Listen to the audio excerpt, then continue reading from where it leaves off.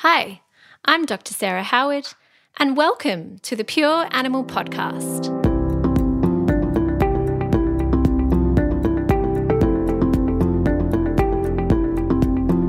On today's episode, we're talking to Dr. Nicole Rue on supporting your pet's health with essential oils. Prior to becoming a veterinarian, Nicole completed a Bachelor of Science from Melbourne University, followed by an honours year in Vision Sciences. She then got accepted into Sydney University and completed a Bachelor of Veterinary Science with honours in 2008. After a brief stint working in the UK, she returned to small animal practice in Melbourne, working at Monash Vets. Nicole then followed her interest in reproduction and gained her membership with the Australian and New Zealand College of Veterinary Scientists in animal reproduction. And along the way, she also developed an interest in complementary therapies, specifically in essential oils. In 2020, she started her own business called Shy Tiger Natural Animal, which provides vet-approved, all-natural, plant-based health support for dogs through a range of serums and sprays. Nicole currently also works at and owns Mont Albert Veterinary Surgery in Victoria and is a member of the College of Integrative Veterinary Therapies. Hello, Nicole, and thank you so much for being an honoured guest on the Pure Animal Podcast. How are you today?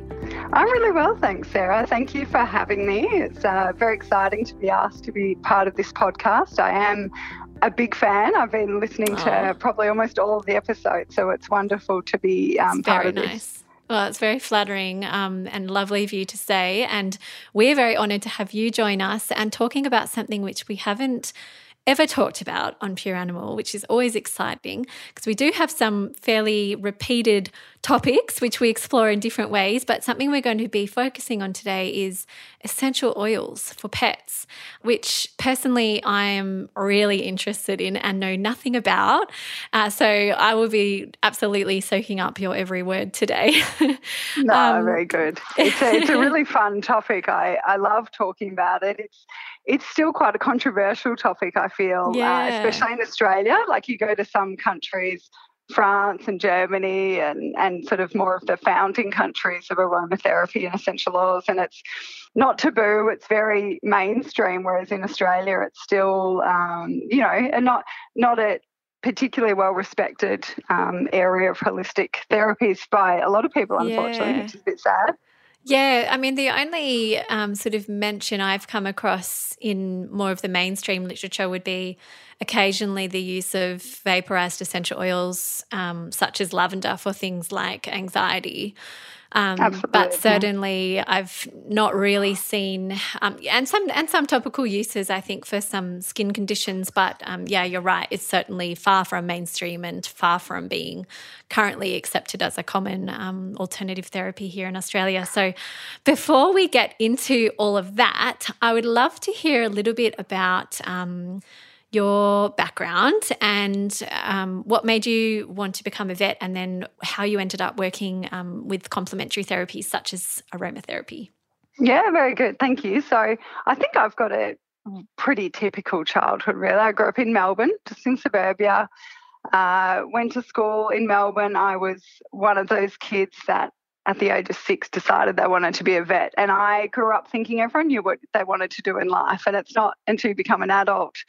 And, I think my husband sort of in some ways they still don't know what they want to do in life. They didn't have that driving passion, but I always knew I wanted to be a vet, never changed my mind, and very grateful that I eventually got there and love being a vet, because I think sometimes kids grow up wanting to be a vet and do it, and then they actually then have real issues when they realise that it's not what they thought it was going to be. So, always wanted to be a vet. So went to uni. I didn't quite get the grades in high school to get into vet science, so I did a science degree at Melbourne Uni. Kept trying to get into vet, like half of the science. Sounds like me. The science class. I still remember in like the first lecture of our science degree, they in the biology class they said, put your hand up if you try to get into vet, and there was like 500 people in the lecture theatre and I think about 90% put their hand up, and everyone's heart just sank. So but that's all a learning, and I eventually did an honours year as part of my science degree, and ended up applying into SAIT and got into Sydney University. So did that and did my vet degree in Sydney, which I'm really, I guess in hindsight, I'm really grateful, and I'm probably a good example of why it's become a postgraduate degree. I think I was 27 when I graduated from vet, and that felt right to me. I think the responsibility of being a vet that level is of maturity, so challenging at 22, 23. So absolutely, I was really grateful to have gone through 9 years of university, but I loved uni. Absolutely loved it. I'm exactly the same. I literally feel like my story is exactly the same. And I'm in my 11th year now. A bit of an addict myself. There you go. And so when I finished my honours year, so that was 3 years of science, and then the fourth year I applied for a PhD scholarship as well, and so I got that. Wow. I think the week before I got offered vet, so I would have gone and done a PhD, but I obviously wanted to be a vet, so it all sort of works itself out, doesn't it? Met my husband in Sydney, got married while I was studying vet, and then we went to, his family's from England originally, went to England as a new graduate in a 10-minute consultation, small animal practice with different vaccination protocols, and it was that was fun. And I only spent 5 months in practice because we landed in England during the GFC, so it wasn't a great time to do the whole the whole UK experience thing, but it was still fun. I'm glad we did it. And then came back to Australia, spent 12 years at a small animal clinic in the southeast suburbs doing reproduction mostly. Interestingly, I fell into that. Yeah, I certainly didn't go into vet. I went into vet to do ophthalmology more than anything. I spent a bit of time with Robert Stanley in Melbourne. He's amazing. And did vision sciences as part of my honours, but then ended up at a repro clinic and just loved it. So loved the technical side of doing transcervical insemination, so we use endoscope to pass catheters into the uterus, and it was really interesting, something I'd never learnt about, all the semen quality and all these things. I'm going off on a complete tangent here, but I did my memberships in reproduction, and I think that would have been, so I was probably about 3 years out of vet school at that point. And then in 2014 is when I had my first human child. And I think that's another, talking cliche growing up, there's the next cliche for you. Probably a lot of vets that do get into complementary therapies, I think it's having the children is that tipping point where you start thinking, hang on, what am I putting in and on my child's body? Is that affecting them? And then that penny drops and you think, well, maybe if I'm worried about what I'm putting in and on in my family, my human family, I think I should start thinking about what I'm doing to our patients, and you just start opening your eyes a bit more. And then I started exploring just pretty typical natural complementary therapies using calendula T for conjunctivitis, and I guess just that natural curiosity, started looking at natural or fresh food feeding. So, I started to reduce the amount of processed food. We always had a pretty healthy diet, but started to reduce the amount of processed food in our own house, the toxic chemical cleaners in our own house. So then I thought, you have that epiphany one day where you're like, hang on a second, if I took my human child to a doctor or a pediatrician and they said to me, pick one cereal, pick one protein powder, pick one synthetic multivitamin and feed that to your child for the rest of your child's life, and no, fresh food is not good, just do that, that's the best thing for them, you just wouldn't believe them, would you? It's just a bit crazy. It was there was that. And then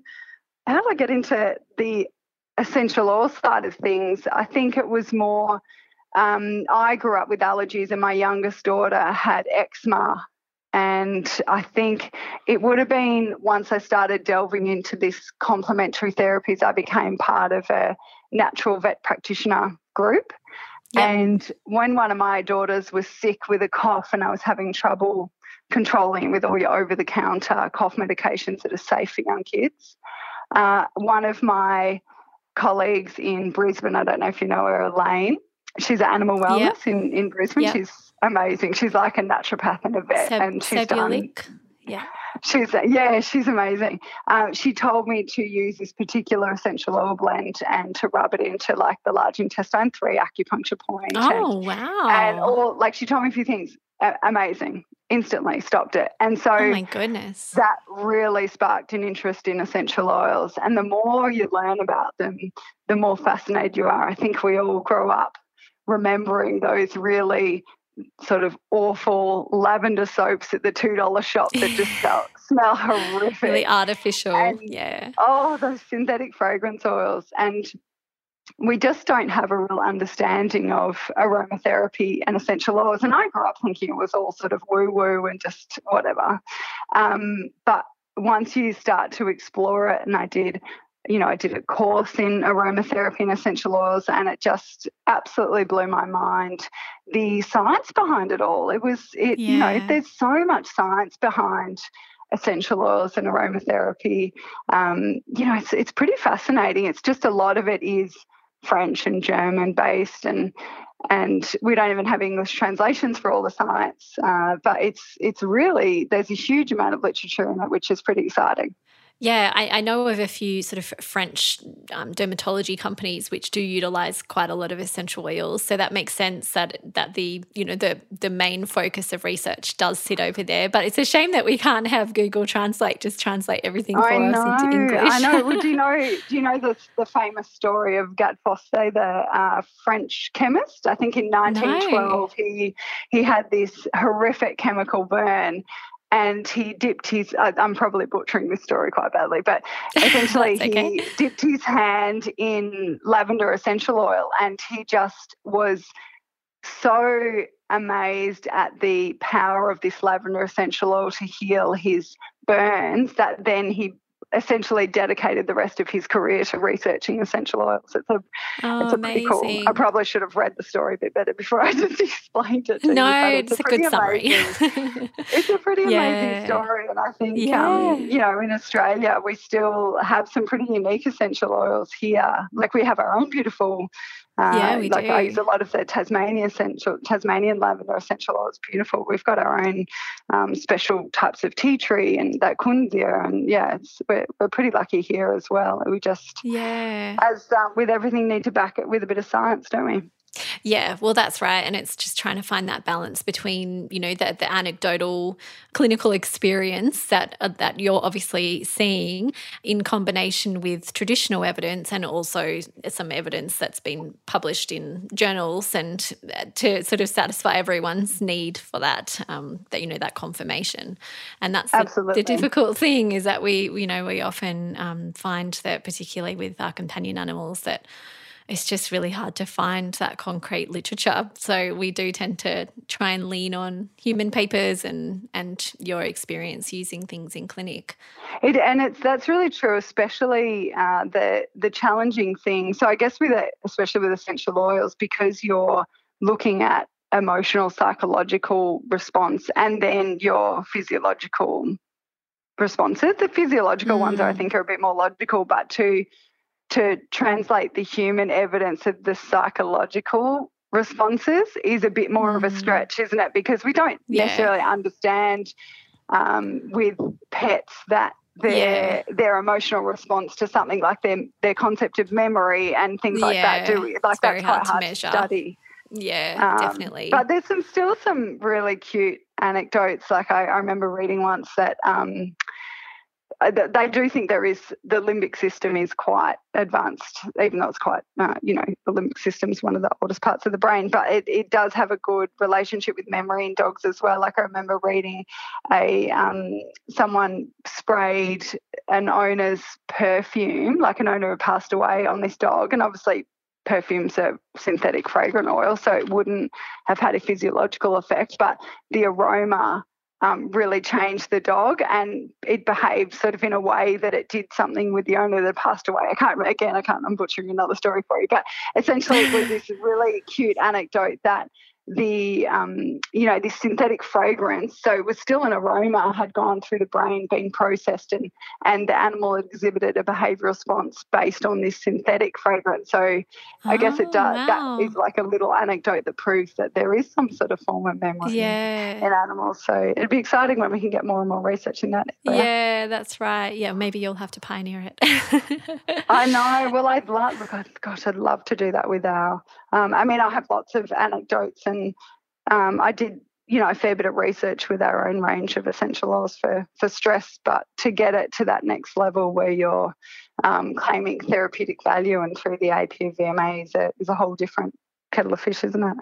Yeah, it definitely is. And so just on that, you do have your own business called Shy Tiger Natural Animal, which utilises essential oils in different formats. So tell us a bit more about that, and what are the formats that you have, and how do you recommend using them as part of your treatment plans for different cases that you see?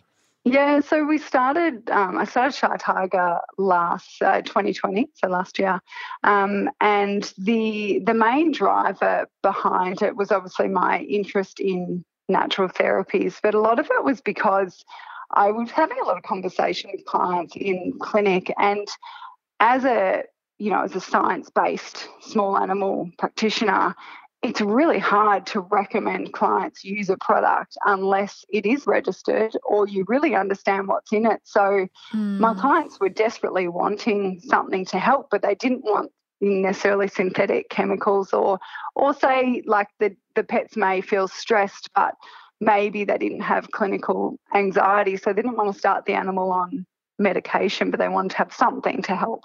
So, and I knew the powers of essential oils. So that was my main drive to start Shy Tiger, was to develop stress sprays and serums for pets to help with stress related, with separation, thunderstorms, all that sort of stuff. So there was a lot of research involved in it. Our range is based on this pure Tasmanian lavender essential oil, and then we use different other complementary oils based on what we're trying to achieve. So we've got like a day blend that's got ylang ylang in it because it's really renowned for balancing emotions.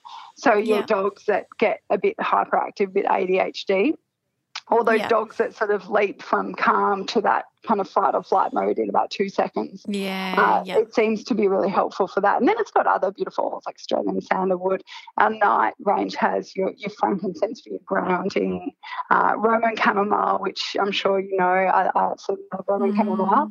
So we just tweak the different blends. People really like using sprays. So I spent quite a bit of time developing, as you know, oil and water don't mix. So to try and develop a spray is a challenge to get it to emulsify, but we've developed a spray and people quite like being able to either spray the car before the animal gets in or spray their bed or spray their hands. And then, so that's top. Obviously, you've got your inhalation there. So if you're spraying, it's going through the nose straight to the brain, through the limbic system.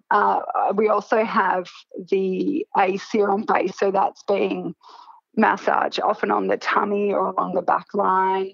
And so you will get a degree of inhalation there, so smelling it, but you'll also get that topical absorption. And what I find with the serum, or that sort of the rubbing along the coat, that topical, it's a bit of a slow onset, but it lasts a bit longer, whereas the sprays, because you're straight in there, it's pretty quick. But it also doesn't last that long. So some people use a bit of both.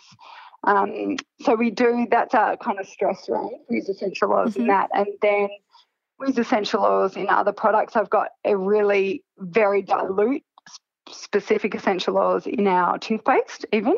And that's really beautiful. I love cardamom. It's beautiful. It's so good for breath and things. And that's been so popular, the toothpaste, because there's not many natural toothpaste out there.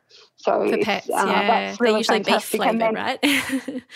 Well, I know. Well, that was what I was really worried developing it, that would an animal take on a non-beef chicken flavoured toothpaste? But amazing. And it has lemon myrtle, cardamom, a bit of spearmint, and they tolerate it so well. So I tested it on myself, obviously, before the that's what I was thinking. It's typical with our range. It's sort of tested on humans for animals rather than the other way. That everyone worries about. And then we use it we've got solid shampoo bars, we've got balms, and we also use herbal extracts. So we've got quite a few things. We've got a gut serum coming out.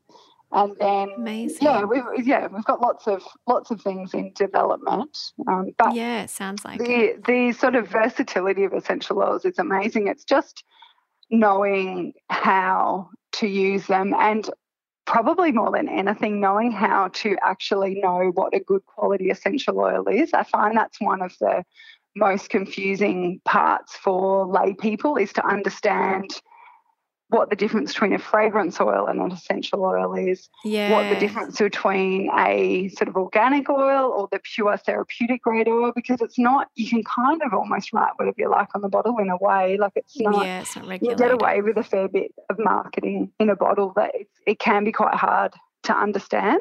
So, which is another reason we wanted to come out with our own range, because we knew that I knew how to tell whether they're good quality, so I knew that I could provide pets with. I'm sorry, that's a dog in the background.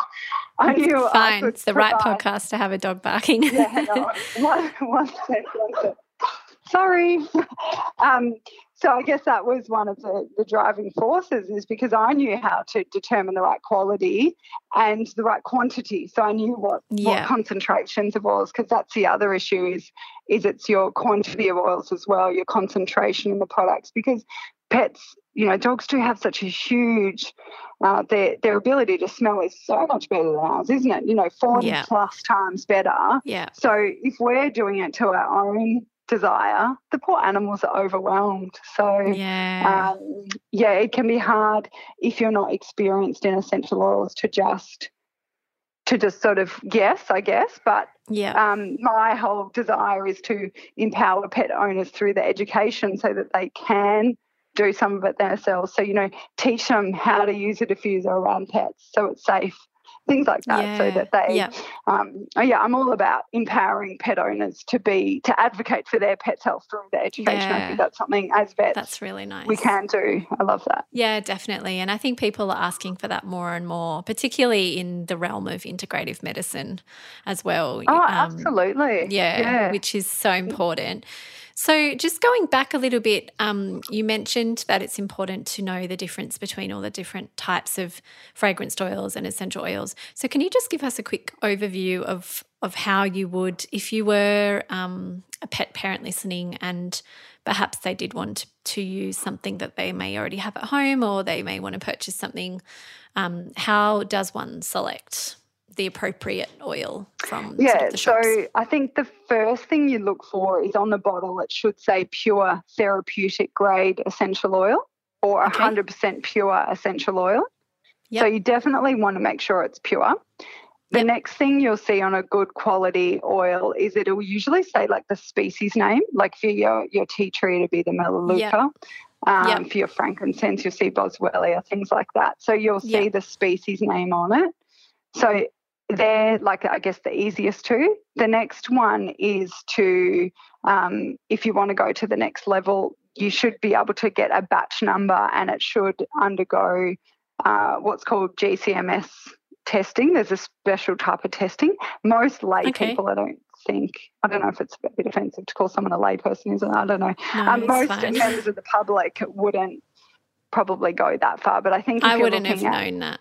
Yeah. You wouldn't know that. Yeah, there you go. So pure therapeutic grade, 100% pure, those sort of words. The species is what you're looking for.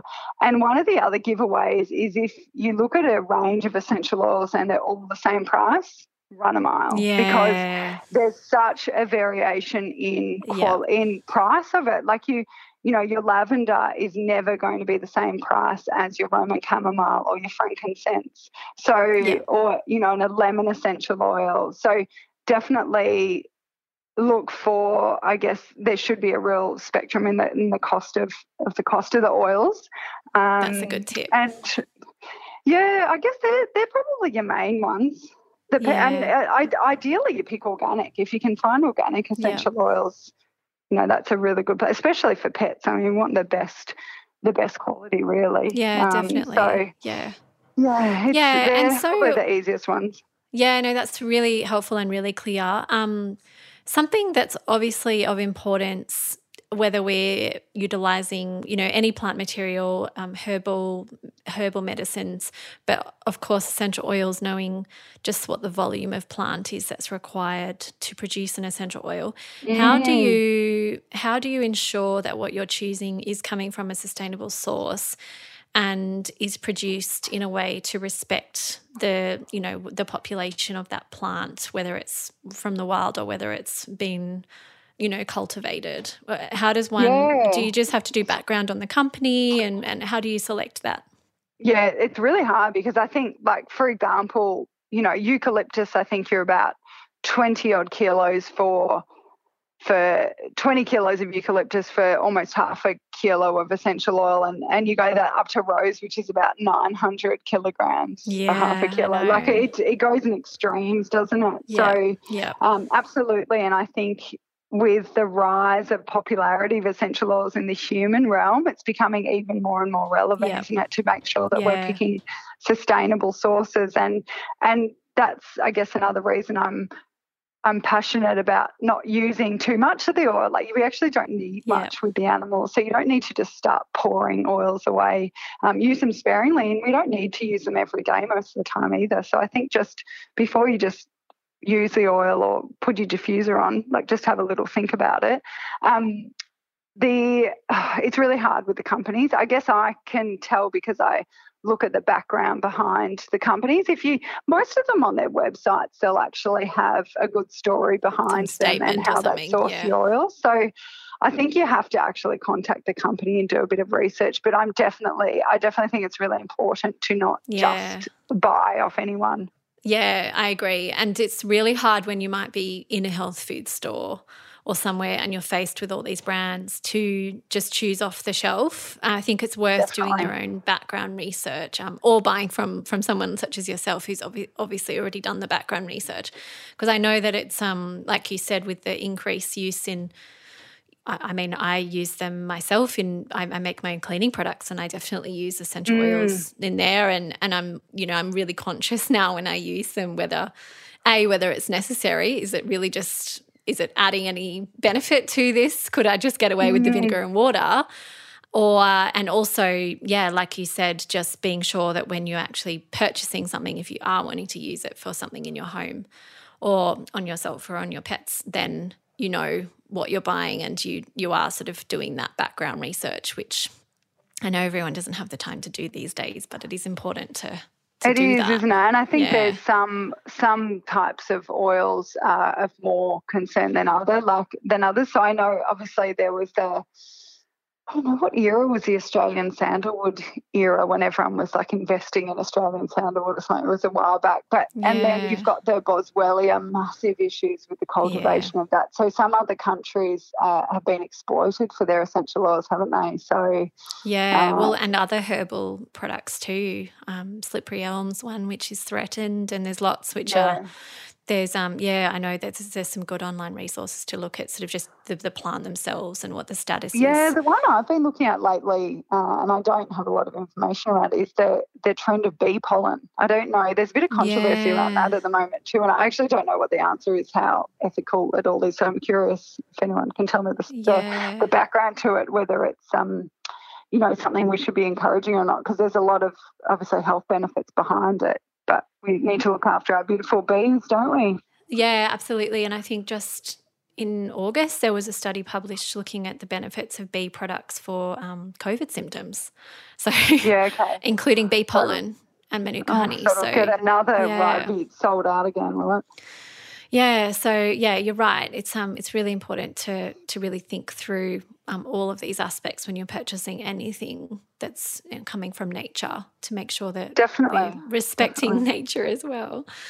I know. So let's talk about some concerns and some risks around using essential oils. I know in particular cats are very sensitive to certain essential oils, and there is also a risk, with people as well, with anyone with having sort of an overdose of an essential oil.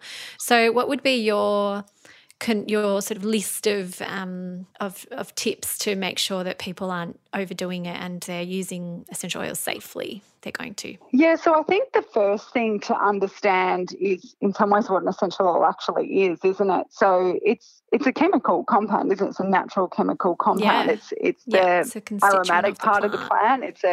It's part of the secondary plant metabolism. So each essential oil has a different chemical structure to it, and it's the differences in these structures that create the variation risk for pets. So there's a constituent called a phenol, which is I guess one of the and ketones, and they're probably your two more dangerous groups that we have to be a lot more careful. Luckily, they're not the most prevalent in all essential oils. So, but the ones where they're quite high are the ones we have to be a bit more careful on. So I guess classically your hot oils like your oregano and thyme and things you tend to be a bit more careful because they tend to be a bit higher in these. And then there's some that are really no-go zones like pennyroyal and stuff, which are just really high in it. But as I said, they're at least not the main ones. The main ones that we deal with are called the monoterpenes. So you've got the monoterpene alcohols and hydrocarbons. So the alcohols, monoterpene alcohols, they're not really irritating to the kidneys or anything. So when essential oil is high in that, we're okay. The hydrocarbon element, a little bit more of a concern. So they're a lot of your citrus oils. So we worry about them a bit with cats, not so much dogs. Cats, because they've got that different liver metabolism pathway. So they've got that, the cytochrome P450 issue. So they tend to metabolize in general, and this is quite a sweeping generalization, but they tend to metabolize essential oils more slowly than dogs. So if I'm going to use an essential oil around a cat, if the cat's not in my care, I tend to be a bit stricter about which oils I do use, and I tend to be stricter on the concentration and the frequency. So frequency I think is really important. So if I'm going to use an essential oil on a cat, I'll probably only do it every 2 to 3 days rather than every day unless I'm actually monitoring the cat. That's really good tip. Yeah, and I mean it's just about using a bit of common sense as well. Like if I'm using an essential oil, I'll only do it like if I'm introducing it, I'll just do it for like 20 minutes and stop and then watch the animal. So just if you're diffusing, you mean? Yeah, diffusing or even if you and so your example, I guess your alternative to that is if you apply it topically, then you just do one dose and then watch the animal. Are they like licking their lips? Are they drooling? Do they look uncomfortable? Don't just sort of put it on and walk away and get ready for your next dose the next time. Like you just got to, we need to sort of pay attention to their response. So in general with cats, with the diffusing of the oils, I tend to steer clear of tea tree, your cinnamons, oreganos, thyme, peppermint. So all these oils that are high in your phenols and your ketones. I'm not as worried when I'm diffusing citrus oils around cats because it's diffused and it's very dilute, but I'll still only do it for, a short period of time, often on the intermittent setting on a diffuser. And I never really diffuse around pets for more than 2 hours at a time. That's a pretty standard rule of mine. I'll make sure there's a door open and only do 2 hours. Yeah, because some people just use a diffuser all day and then it might run out of water. You just don't need to. You can't even, as a human, you get quite saturated with it. You can't even smell it yourself. So that's right. Until you walk out of the house and then you come back in. Probably, 2 hours is enough. So with cats, I avoid those hot oils. And then other things I look out for is if dogs have underlying conditions, there's a few oils I look out for avoiding. Some other classic ones, if an animal's on anti-seizure medication, I'll steer clear of rosemary. Some of the other oils like fennel. Pregnancy, I'll steer clear of a few oils like even basil, rosemary again. And diabetes. Some of the oils have got reported effects on sugar metabolism. Right. So I'll steer clear of a few oils with that as well. So just play it really safe. Oregano, marjoram, dill, a few oils like that. But that's quite hard. unless you've done a bit of research, it's quite hard to know which oils to steer clear of, isn't it? Yeah, I should have a little list of what to do. Yeah, you should. Yeah, no, definitely. And I think you're right. And it's really nice to hear that, what one of your sort of main purposes is to empower people to, feel confident and to use essential oils safely themselves. But this is, it is a risky business because you can definitely cause issues if you're not using them properly. So I think having a list like that and just making sure that we've got that, correct information available to people is really important. Absolutely. But gosh, I'd much rather them have an essential oil than have one of those plug-in fragrance, things in the PowerPoint in their home or worse, burning a candle. I'd much rather at least something pure and natural that's definitely not so people are so scared of essential oils a lot of the time, but there's much worse things going on in their home than the essential oils. I know and I hate to think of all those years when I was a sort of a teenager burning candles and or the all incense, of those the good old incense. Hormone disrupting chemicals that I was flooding my body with. All of it though, isn't it? It's all, I know. Even in your hair products and your makeup and gosh, the list goes on, doesn't it? Yeah, that's right. It can be overwhelming. I think if you take the approach of just when you run out of something, just make sure you're buying something better the next time, then it can be less overwhelming.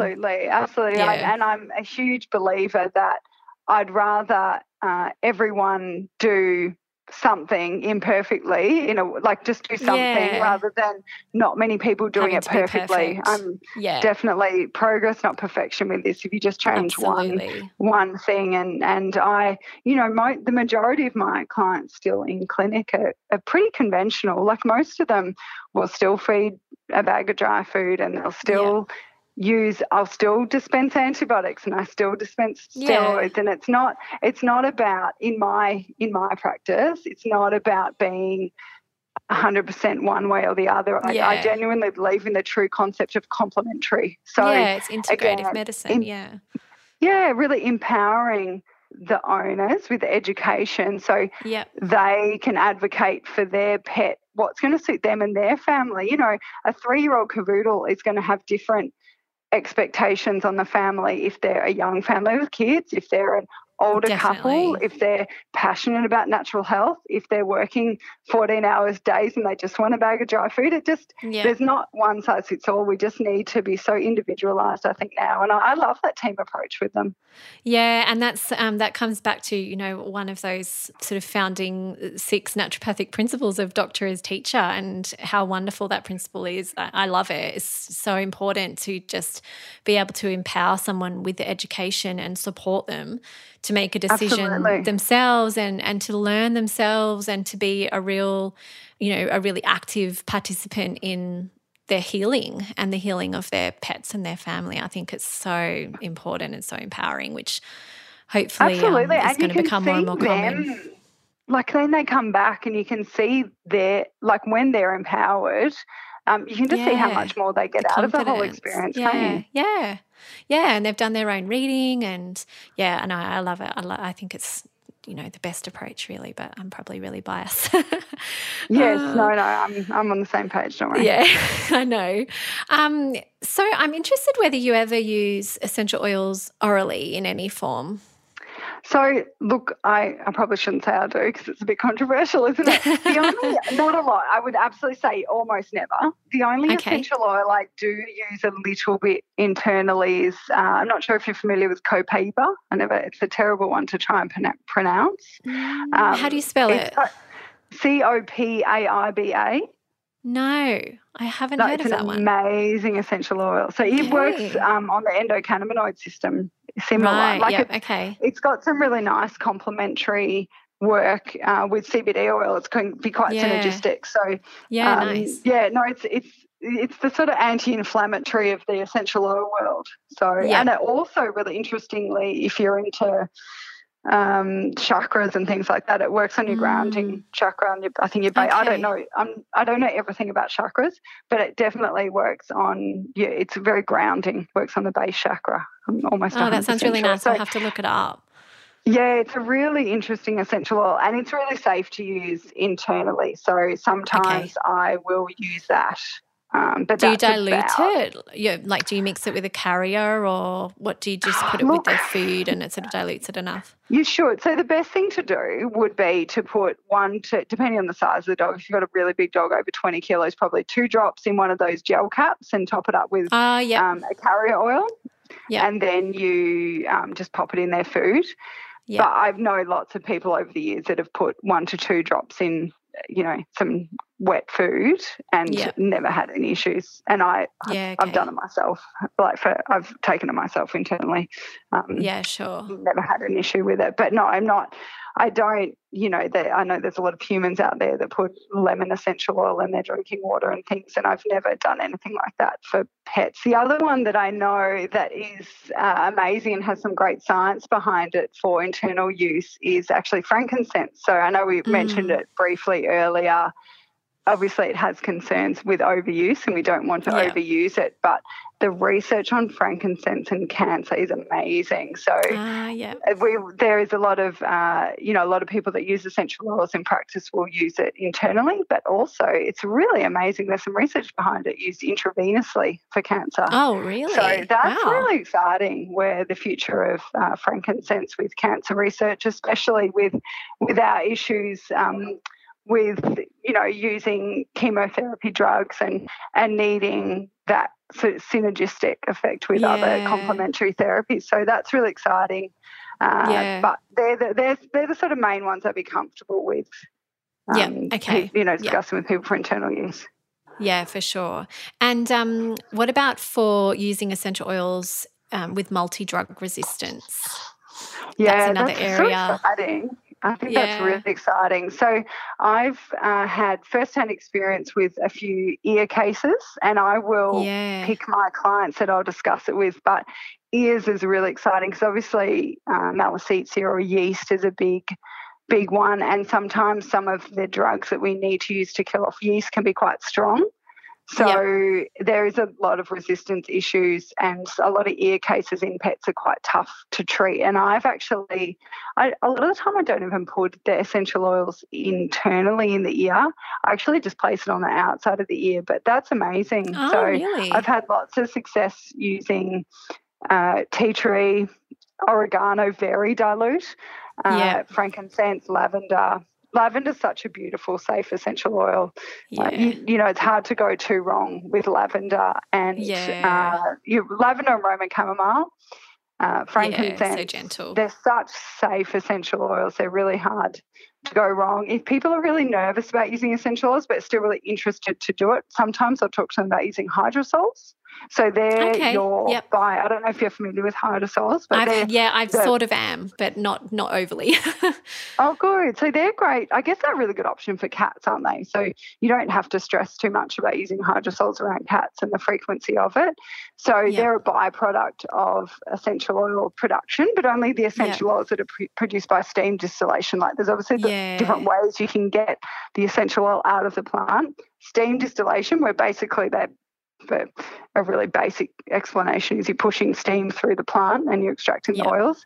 So then the water component of that, so essential oils are oil, the water component is your hydrosol, and that's really safe. That's and nice. gentle. Yeah, and it's nice to not just discard that and absolutely, utilize the plant and as it much still as has possible. really beautiful therapeutic benefits as well. So that's quite good topically even for stress. So for cats, you could use the hydrosol version of the oil that you're wanting to use, but also for this multi-drug resistance, like you could almost just literally use the hydrosol as a spray and spray it on a wound or something like that to clean it. So I think we're only just tapping into the benefits of hydrosols. It's a much sort of younger arm of the science of the essential oil, the aromatherapy world. So that's really exciting. It is. But I think there's a huge future for essential oils and multi-drug resistance. I think it's really, really exciting. Yeah, and so when you're using, you mentioned that you're using an oil just on the outside of the ear, but diluted. Are you diluting it with a carrier oil? And what's your preferred carrier oil that you use? Yeah, always diluting it with a carrier oil. I very, very rarely use an essential oil neat, partly because of the sustainability issue. It's just not necessary usually, but also it's just better tolerated. So my favourite of the carrier oils is definitely the fractionated coconut oil. So it's the liquid coconut oil, and you can get that really readily from the health food aisle of the supermarket. You can even get organic fractionated coconut oil. It's easy to put on the coat of the pets, and it's really readily absorbed. So it's a great one for everyone. I will use even olive oil at a pinch. That's okay. Sweet almond oil is probably my second favourite. Yeah, it's nice and neutral. Fractionated coconut.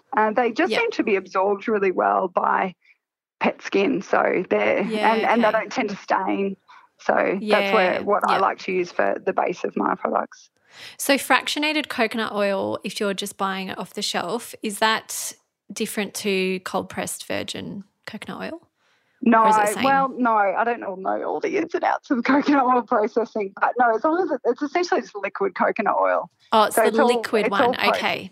Yeah, so it's just liquid coconut oil, and it's also often called MCT oil, which is your medium chain triglycerides. So, I'm just not 100% sure whether taking out the short chain or the long chain to leave the medium chain. No, that's fine. Which chain makes it liquid? That's fine, as long as we know which one to look for. That's fine. And then, do you have your pet parents make up a solution, like 1 to 10 or something at home in a vessel, and that's just what they use, and then you make your dose? Do you have recipes that you give them?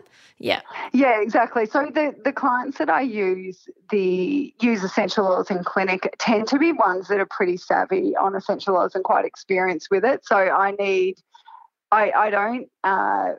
I don't prescribe my own blends in clinic at the moment, because I still work in the clinic we run is a very conventional clinic, so we don't have over-the-counter. So the clients that use it, other than when they're buying my actual products, they just make it up themselves. I tend to stick to about a 1% dilution to 2%, so roughly 4 drops of essential oil in a tablespoon of a carrier oil.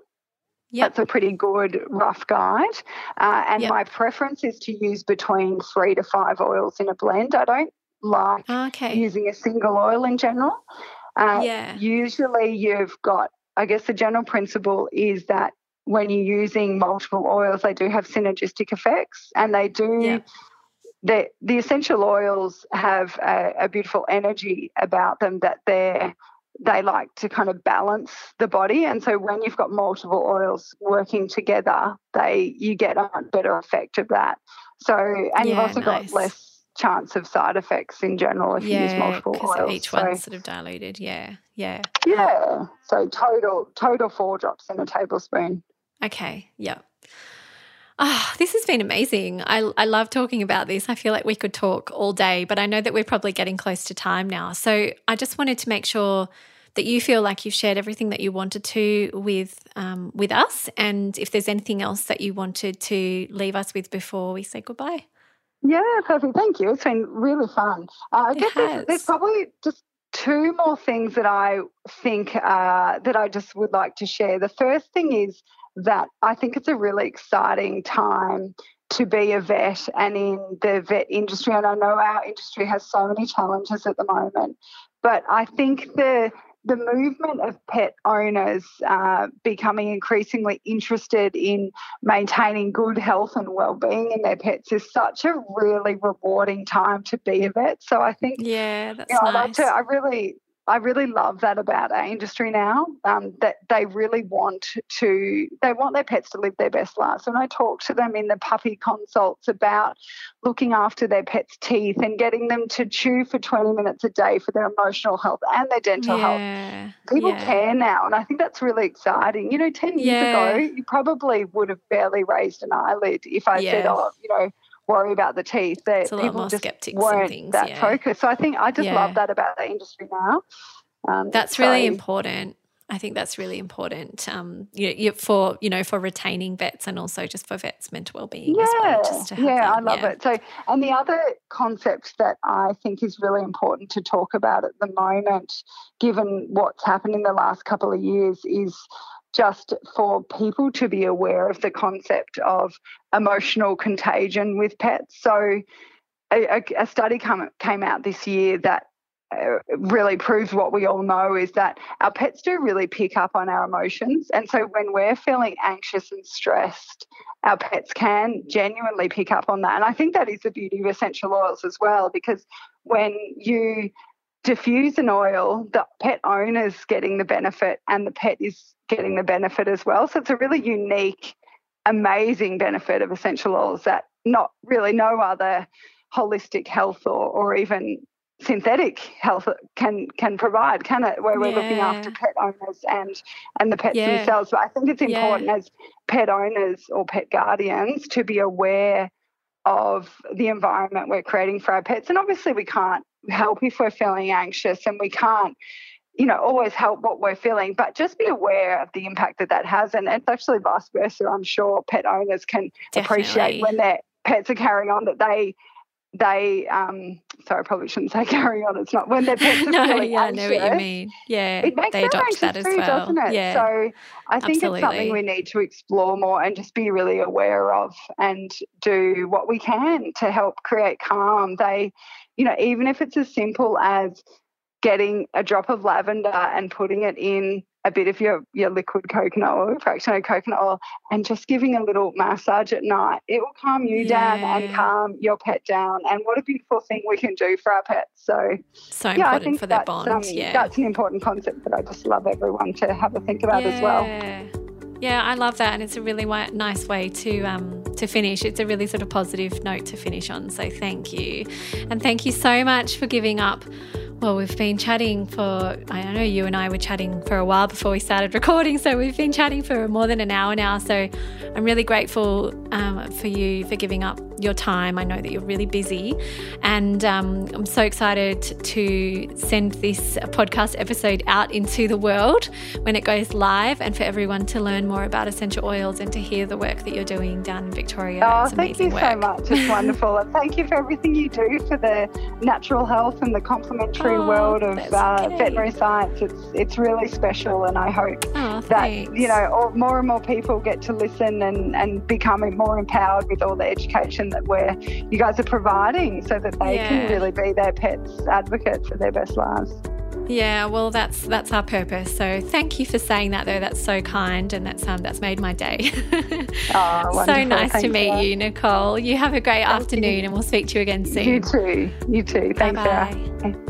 This was the Pure Animal Podcast, and I'm Dr. Sarah Howard. If you enjoyed our chat today with Nicole about using essential oils in pets, then please feel free to jump onto iTunes and give us a rating and review.